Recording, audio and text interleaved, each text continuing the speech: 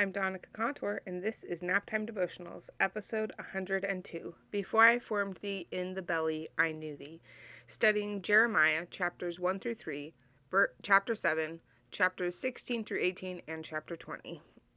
Welcome to Naptime Devotionals, a come follow me study for busy moms. I'm your host, Donica Contour. I'm a member of the Church of Jesus Christ of Latter-day Saints. I'm a wife, I'm a mom, I'm a daughter of God just trying to get home, and I hope that something I say here today will help you on your journey home too.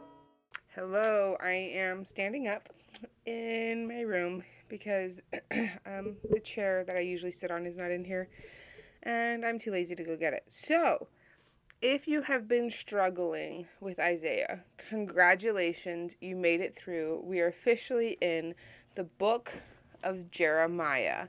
So we're just going to talk about a couple of verses here that I really loved, and these two main principles that I think are probably the most important principles that we can get from this set of scriptures.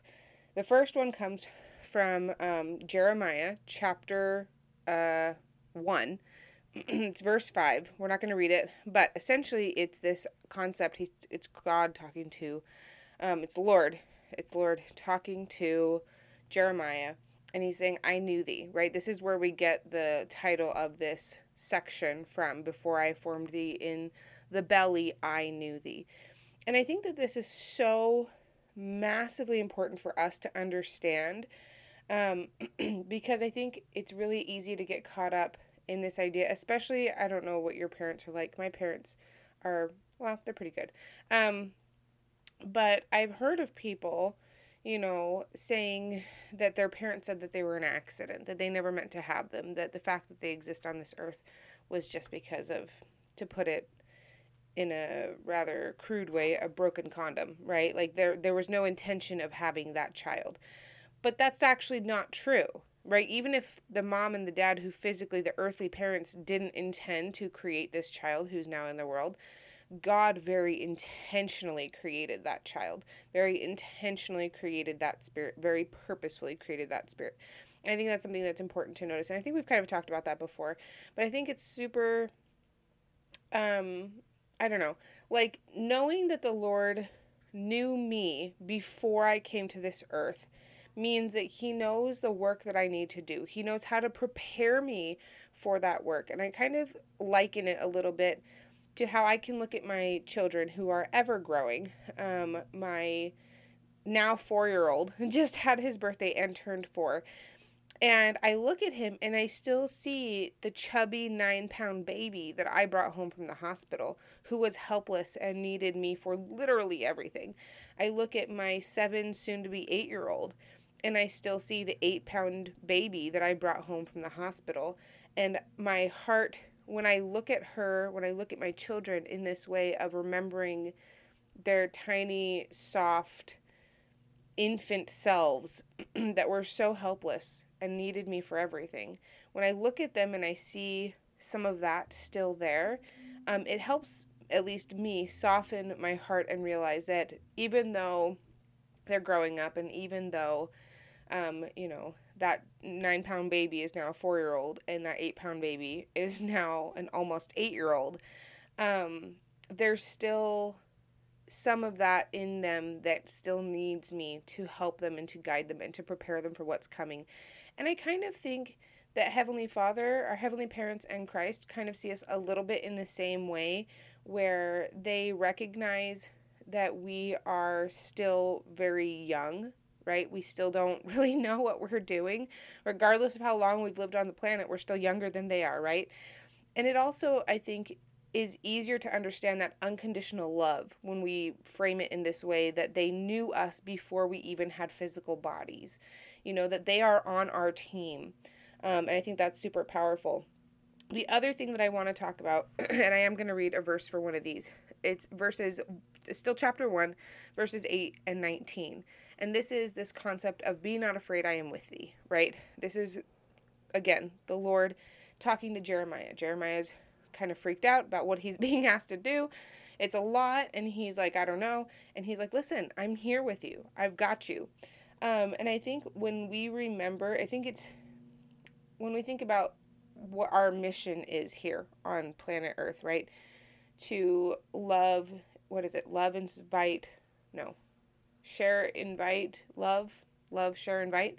The gathering of Israel, right? It can be really daunting and really intimidating and feeling, especially if we don't feel that our knowledge in the gospel is, we're like, if you're like, Donica, I don't know the scriptures as well as you do. Guess what? Neither did I until I became a gospel doctrine teacher, and then I had to get to know the scriptures. And then doing this has helped me get to know the scriptures more. So essentially what I'm saying is reading the scriptures is how you get to know the scriptures. So if you feel that your knowledge of the gospel is insufficient to share it, first of all, that's not true, because you can share what you know. Share what you know. If the only thing that you know is that you are a child of God, that you have heavenly parents who very purposefully created you and put you on this planet for a purpose, then share that, right? If the only thing that you know is that there was a 14-year-old boy who prayed in a grove and he saw God the Father and the Son, Jesus Christ, and from that vision, we have been able to have a restored gospel on this earth, then share that, right? Start with what you know. There's a Jeffrey R. Holland quotation about that. He says that trying to start with what we don't know is like trying to stuff a turkey through the beak, right? It's not going to work. You got to start with what you know. So first of all, start with what you know. But second of all, if you are being consistently close to God, right? You're staying consistently close to Him through regular temple attendance, through studying your scriptures, through thoughtful prayer, He will give you the words that you need. One of the things in General Conference that we just had, I don't remember who talked about it. It's on my notes, but he talked about how Christ was able to overcome the temptations that Satan was giving him. And if you look and you notice that Christ answers Satan with scripture repeatedly. And how does Christ know to answer Satan with scripture? Because he's read them, he's studied them, he knows them. And I found that the more that I am in the scriptures and the more that I am studying them and the more consistently I am studying them, then the more I am able to recall scriptures when those moments come of people asking me questions. I can be like, look, it's right here. It's right here. Okay. And so this is the verse I want to read you. It's verse 19. It says, "And they shall fight against thee, but they shall not prevail against thee. For I am with thee, saith the Lord, to deliver thee." So I love that he's not saying that no one will fight you. People will definitely try and fight you, but they will not prevail against you. You will be with the Lord. Like the Lord will be with you. So I just want to end with this real quick. So this is something that President Nelson said. He says, sorry, I'm burping over here. "You were sent to earth at this precise time to help gather Israel. There is nothing happening on this earth right now that is more important than the gathering. The gathering should mean everything to you." And again, I'm the type of person where I hear this, I'm like, oh no, this seems like so much work.